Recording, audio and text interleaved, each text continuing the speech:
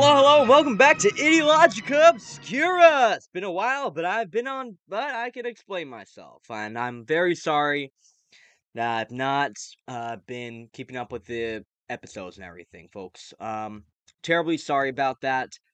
Um, I've been on vacation, for both in the United States and with my girlfriend in Turkey. Then we did a train trip across Europe, and class have been starting again, and we and I also did try to record this episode a couple weeks ago with my friend John, but unfortunately the audio for that episode got completely fucked.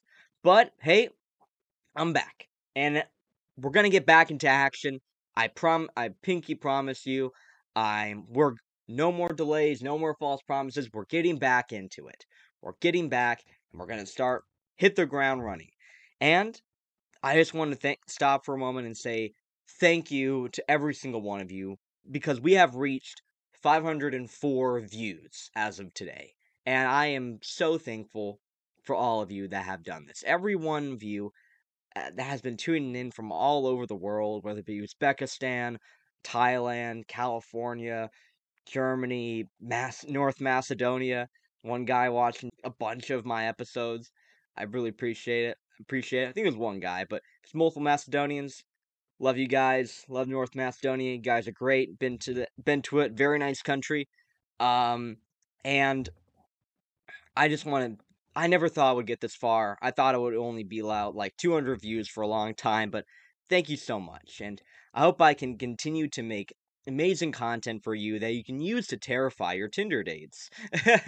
And without further ado, let's get into it. And today, we're going to be talking about a little ideology made by some German racists. And I know what you're thinking, but Thomas, you just did an episode on ecofascism, also created by racist Germans, and then you so unoriginal. I know, my dear viewers. I don't fucking care. Um, but I just thought that it would be a fun. I already had research down for this, and I thought, hey, why not give you guys something that is also within the view of horseshoe theory, basically.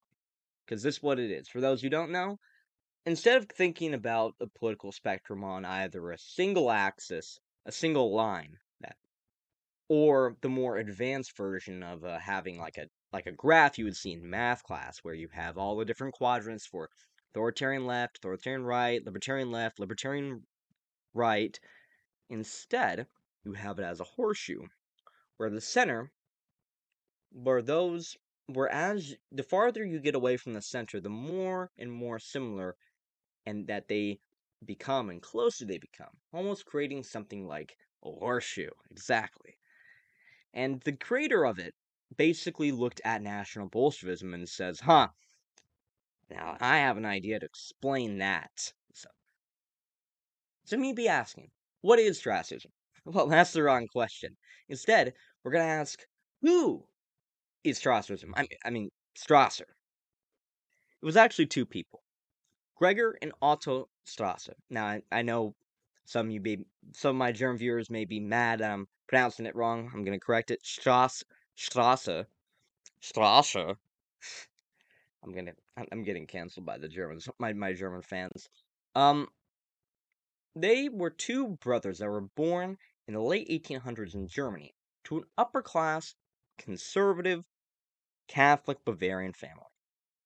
And they would grow up to live regularly normal lives as anyone would in that strata of society. Living in in the burgeoning German Empire that would solidify in the late 1800s into what would become known as the German Empire in the early 20th century. However, that would all change because some guy decided to troll an archduke in 1914, which led to the outbreak of the First World War.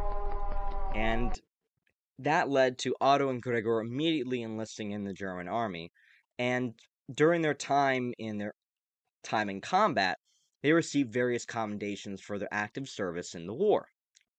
So that war, much like everyone else, would affect them very, very much in their political views, because they would develop very strong nationalistic feelings for Germany, as they fought on the front lines. I don't know which theater they were in. But I'm going to place my bets on the Western Front because I couldn't find any sources on telling me where they were. All I know is that they were in the military and that they did see combat. However, we all know how this would end.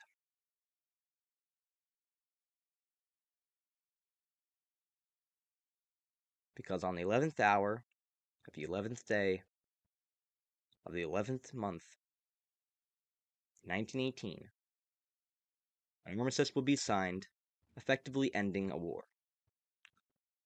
One of the most brutal wars in European history, in fact, world history, which laid waste to the various empires of Europe and would build new nations. It would also lead to new ideologies to cope and understand the traumas that had occurred in that war and the various things that occurred alongside of it. Specifically, the Bolshevik Revolution in 1917. Because Germany was one of those countries that had to deal with the trauma not only of just the war, but of being the loser. Now, most of my viewers are from the United States and may not have a very clear grasp on exactly what occurred in the final days of the First World War that specifically led to Germany falling. Obviously, there were military defeats at the front line. However, there was trouble inside Germany that led to its collapse. Because during the 4 years of the war, Germany was facing poverty, famine, and destitution by a vast majority of society. The turnip winter rings to mind, in which the Germans only had to eat turnips because of food scarcity from the British blockade, leading to a de facto famine in the country. This, alongside with tightening control of the government under the military dictatorship and their support of the Kaiser, led to further democratic backslide into the already weak democracy of Germany prior to the First World War. Because back in the German Empire, there was a parliament, and they could vote. However, women couldn't vote. There was no secret ballot, and there was no equal representation in vote. Because the richer you were, your vote was worth more, quite literally. Which basically made German democracy look like nothing more than a sham. Furthermore, one of the few parties that was actually attempting to improve German society, the Social Democratic Party, a revolutionary at the time, a revolutionary workers' party that had fought for labor rights and the rights of the German proletariat, had been becoming more and more. Now you may be asking, yes, this is very interesting, Thomas, the various intricacies of German governance and whatnot, but what does that have to do with Strasserism? What does that have to do with anything? Well, that's a good question.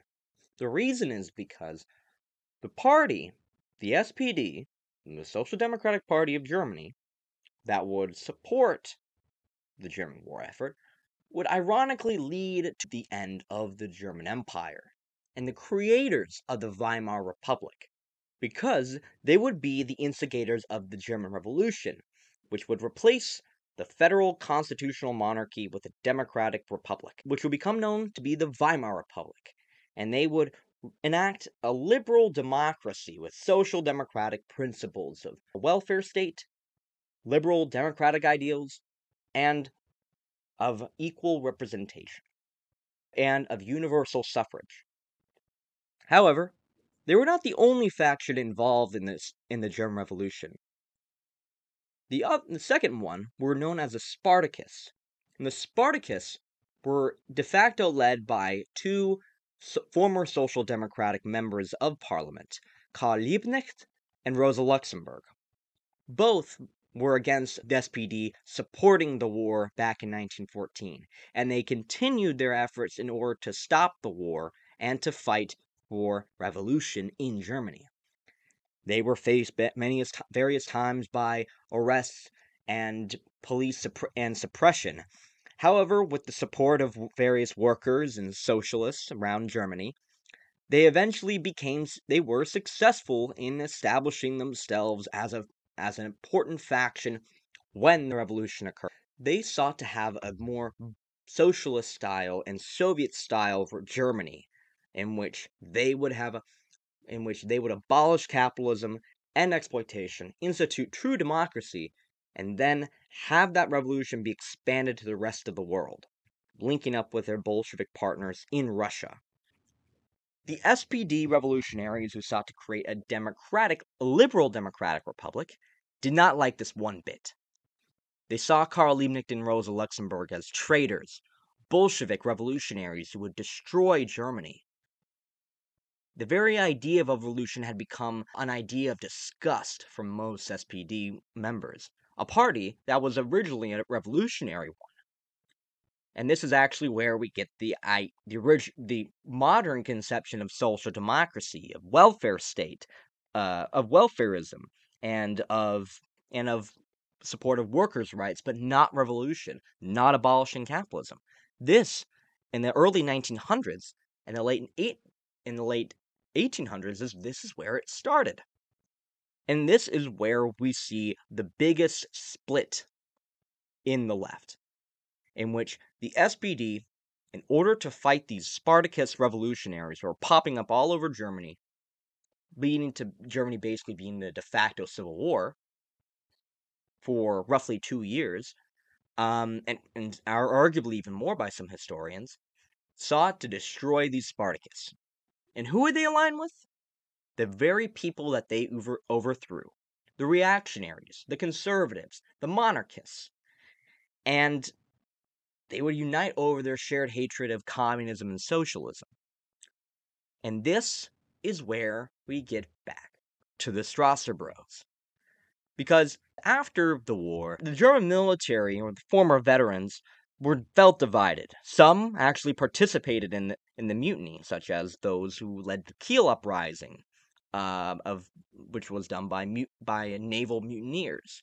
However, there were various elements in the German military that were very reactionary, anti-revolutionary, anti-communist, and conservative, that would do anything to fight against a socialist revolution back in the home country.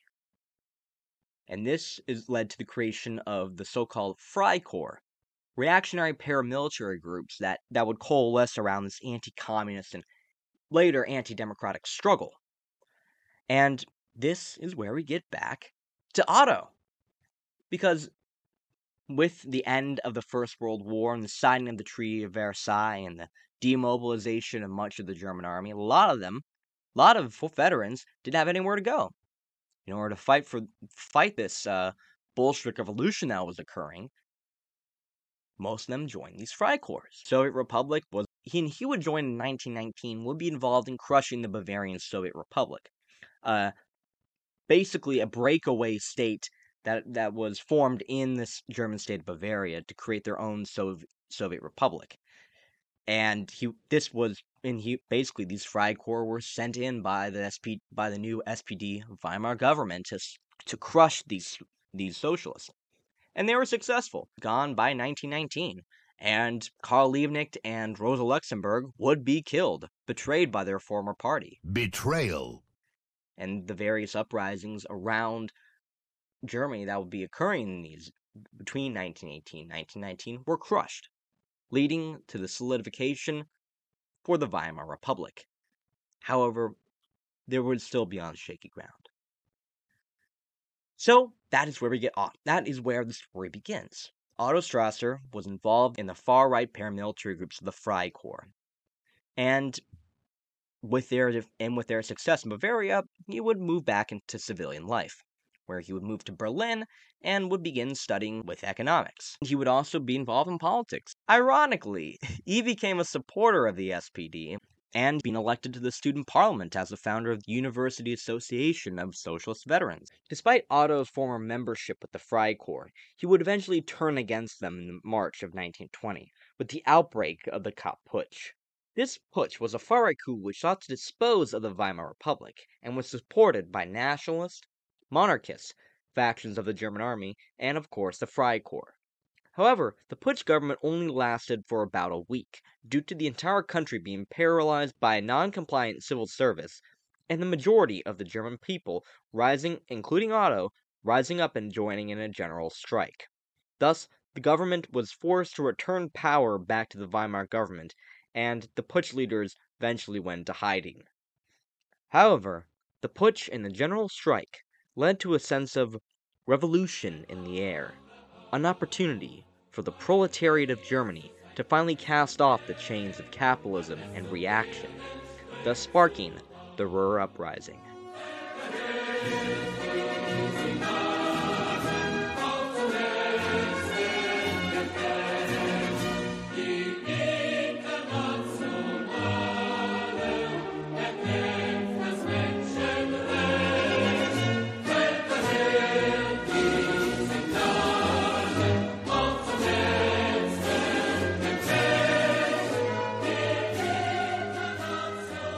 The Ruhr region was once the heart of Germany's industrial might, which includes the cities of Cologne, Dortmund, Dusseldorf, Essen, and Bonn. As common in industrial cities back then, the majority of the population was the industrial proletariat, who bore the brunt of capitalist exploitation, and thus they would associate themselves with labor unions and political parties to resist against it, such as the Independent Social Democrats, the USPD, the Communist Party, and the SPD. When the putsch overthrew the government in March and the general strike was called, the revolutionaries of the Ruhr rose up in revolt. By April, however, the Weimar government, back in power, demanded that the revolutionaries in the Ruhr end their uprising. They refused, and thus the reinstated SPD would again play the extremes off of each other, by again sending the Freikorps, the very people they just fought, to use them in fighting against the Ruhr Red Army, crushing them, leading to the deaths of over 1,000 casualties on the side of the revolutionaries. This utter betrayal of the German working class disillusioned Otto with the SPD, and led him to leave the organization shortly afterwards. This disgust over the backstabbing nature of the SPD will be illustrated by both the left and the right in the coming years, with socialists and communists deepening their hatred of the traitors of the revolution, the very people who murdered Karl Liebknecht, Rosa Luxemburg, and the countless revolutionaries in both the Ruhr Uprising and the German Revolution, and eventually will be called social fascists in the 1930s.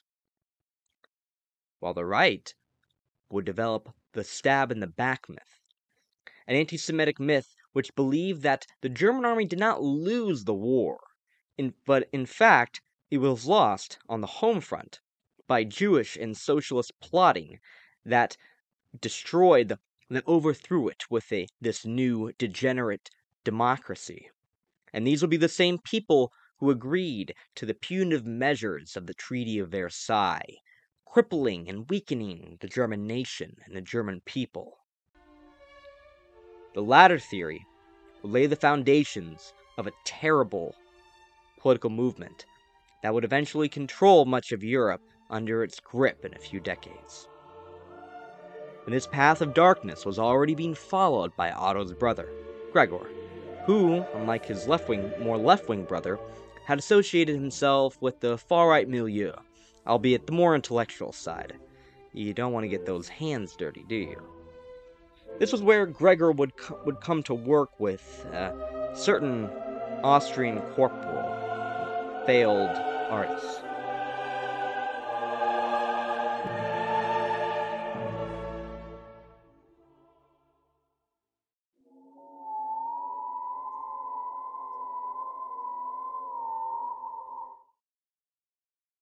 The rest of the 1920s, Otto would begin to create his own idiosyncratic mixture of ideologies, blending nationalism, social Christianity, anti-Semitism, and revolutionary socialism. the latter of which he derived from his meeting with the Soviet politician and chairman of the Communist International, aka the Comintern. His name was Georgy Zinoviev. They met at a congress hosted by the USPD, where Zinoviev convinced Otto of the validity of the Bolshevik revolutionary experience, making Otto have a pro-Bolshevik stance in his political beliefs.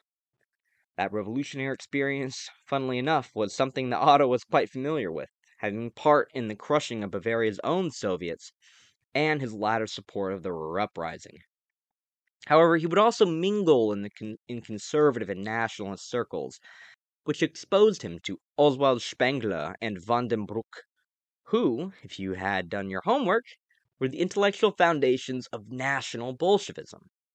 Both National Bolshevism's and Strasserism's syncretic responses, this red-brown response to the events and traumas of the post-World War I world, are quite similar. And these similarities will keep popping up as I continue.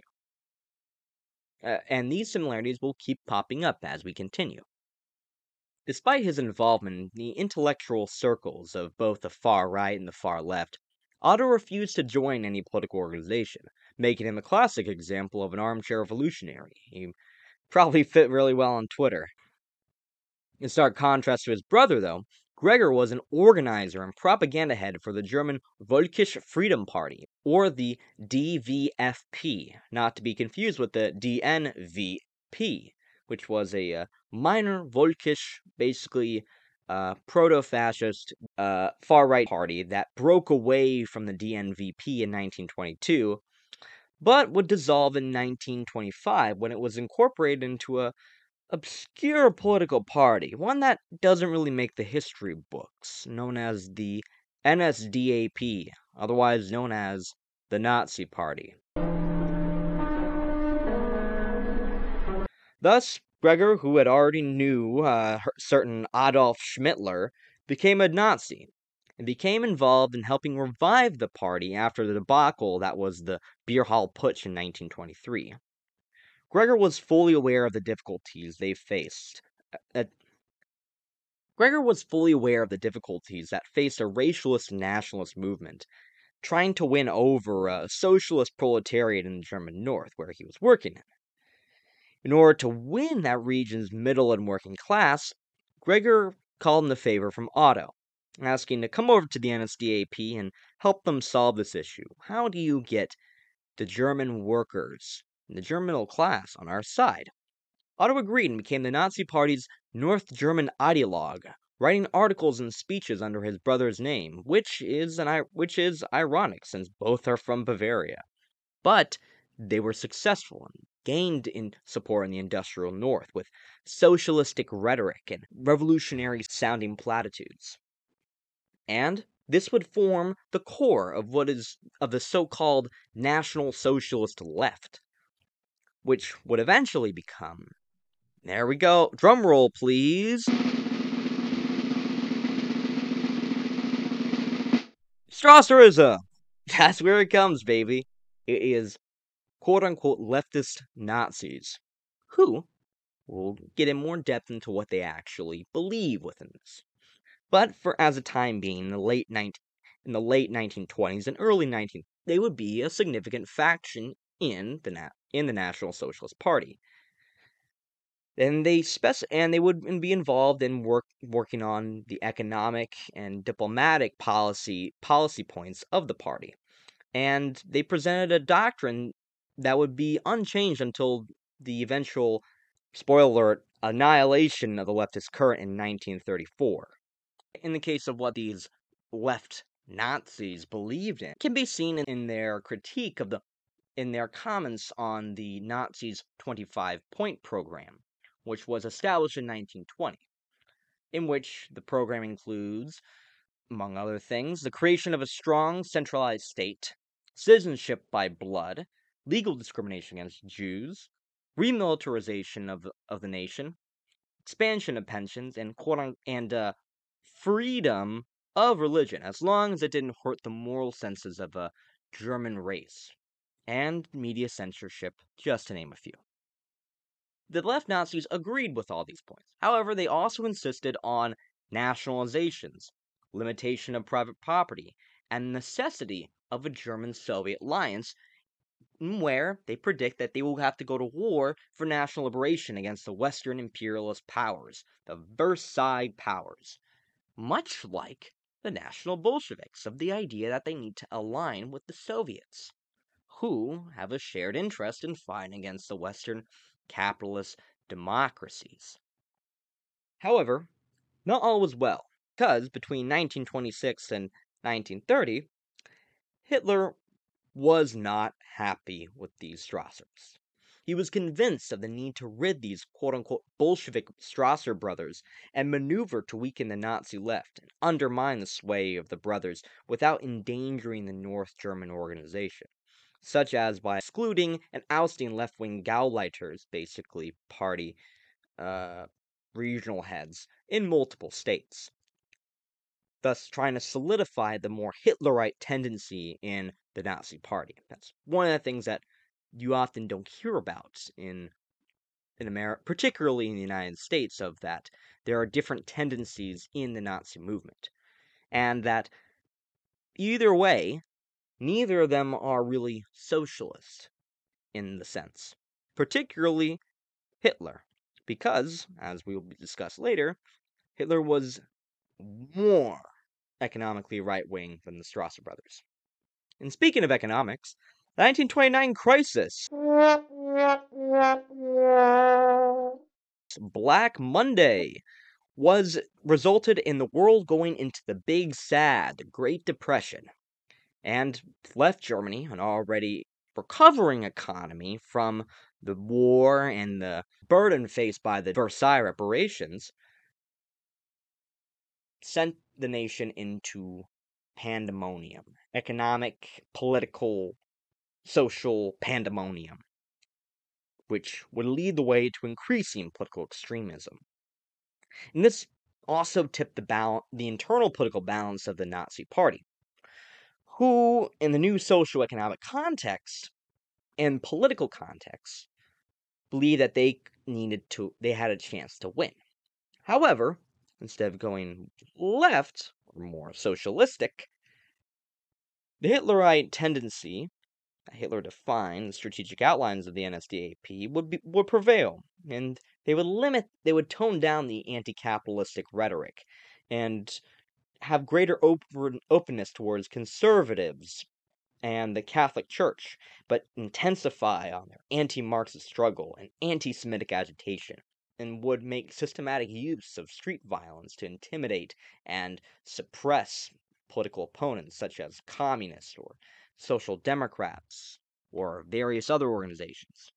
They would also try to reconcile with another political party, DNVP, so that they could potentially get into a coalition and government. This new consolidation of the Hitlerite tendency in the Nazi Party went against what Otto wanted, since he argued that the foundation of the Third Reich necessarily involved a revolution that was both national and socialist, if the Marxists could be convinced of the uselessness of class struggle. One doesn't really make sense, but hey, this is syncretic ideologies that we're talking about. But this does derive from his talk with Zinoviev, the validity of the Bolshevik revolutionary experience, of the necessity of a violent revolution to topple the Weimar democracy. This dissatisfaction and consolidation of the Hitlerite tendencies made Otto leave the Nazi Party in the summer of 1930, and led to a sizable portion of the left Nazis in the Nazi Party leaving to join Otto's, quote, Combat League of Revolutionary National Socialists, or KGRNS. I am not gonna try and say what it is in German, which upset Gregor since he wanted to keep the party together and keep his brother in, the North German ideologue, so that they could do better in the polls. Fortunately, he was not successful. The KGRNS defined themselves as, quote, revolutionary National Socialists, just like Otto's idea of the validity of a violent revolution as experienced by the Bolsheviks, and also the more Bolshevik tendencies that the Strasserism had in what they would conceive as the Third Reich. And they would also have a weekly journal called Die Deutsche Revolution and a theoretical monthly National Socialist Letters. I see that no matter what time period you're in, people are going to post, and post their theoreticals and insane political theories, whether it be today on Medium or back then on some random German paper that you just get thrown at down the street by guys on a truck. The Strasserism cause would also gain some success in April of 1931 with the Berlin SA. For those who don't know, the SA, or the Sturmabteilung, was the Nazis' armed wing that would suppress and do the street fighting against its enemies and provide security as well. However, they were also a separate faction within the Nazi Party and were more aligned with the more revolutionary and radical tendencies, unlike the Hitlerite tendency. This Berlin revolt in April of 1931 was led to a larger power struggle called the Stenz Revolt, which was led by a certain SA member, Walter Stenz. And this would further galvanize a factionalism, particularly among left-wing Nazis, against the Hitlerite tendency in the Nazi Party, and lead them to join the KGRNS. However, there were certain reformist elements apparent in the KGRNS economic tendencies, which were heavily criticized by the left-wing National Bolsheviks, who supported a planned economy and a radical implementation of social ownership of the economy and the means of production. That being the National Bolsheviks, not the KGRNS. Some new KGRNS members rapidly lost faith in the ability for Otto's group to defend itself against the NSDAP both militarily and also have some ideological and political success, which they failed on all three fronts. And this led to some of them deciding to work with the KPD, the Communist Party of Germany, and some of them would ultimately join. This trend of defections to the KPD and dissatisfaction with the KGRNS would continue with varying intensities for the next couple months between 1930 and 1931.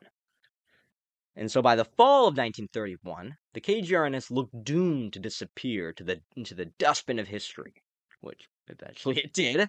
However, Otto did what any good company would do in the situation: rebrand, in which he created the Schwarzfront, or Black Front, which was an informal alliance with the KGRNS at its core, would include members from a defunct peasant movement and various paramilitary groups, such as the Bund Oberland and Werwolf. Think Freikorps. However, time is a flat circle. He was part of the Freikorps, he leaves the Freikorps, and now he's working with Freikorps. Just when I think I was out, pull me back in. Freikorps, they get me every time.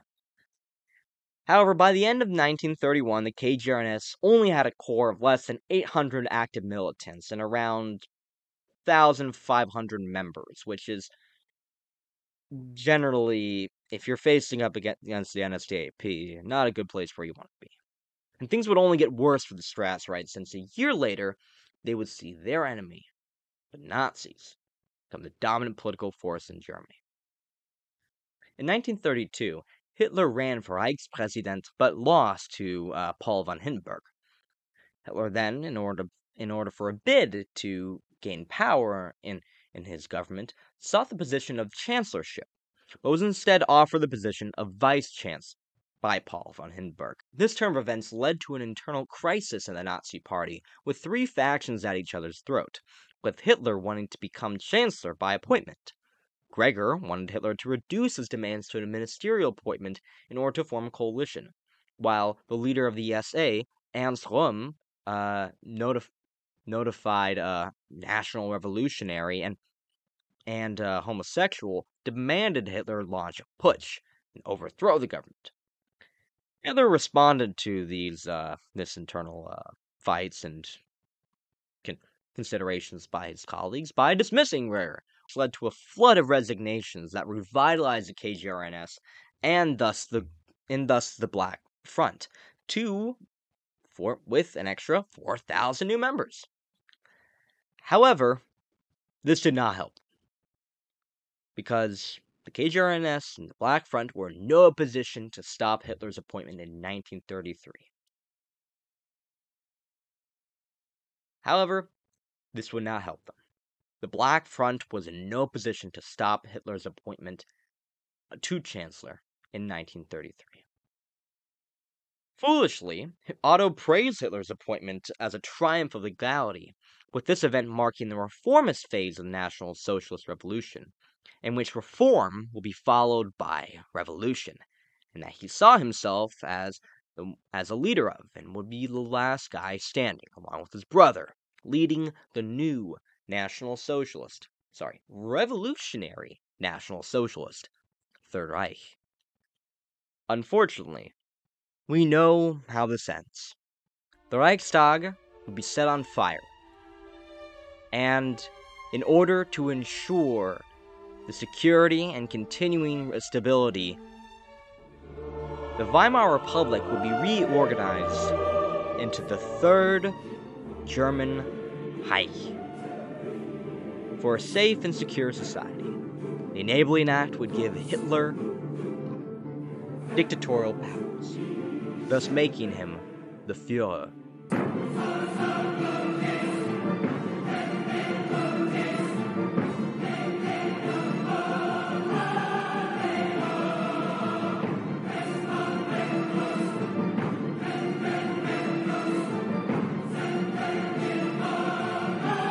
And he would only consolidate this, since only a year later, the night of the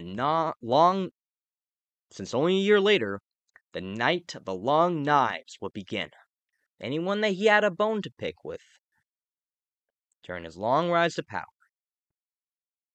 The SA, the Strasserism, the left Nazis, Gregor,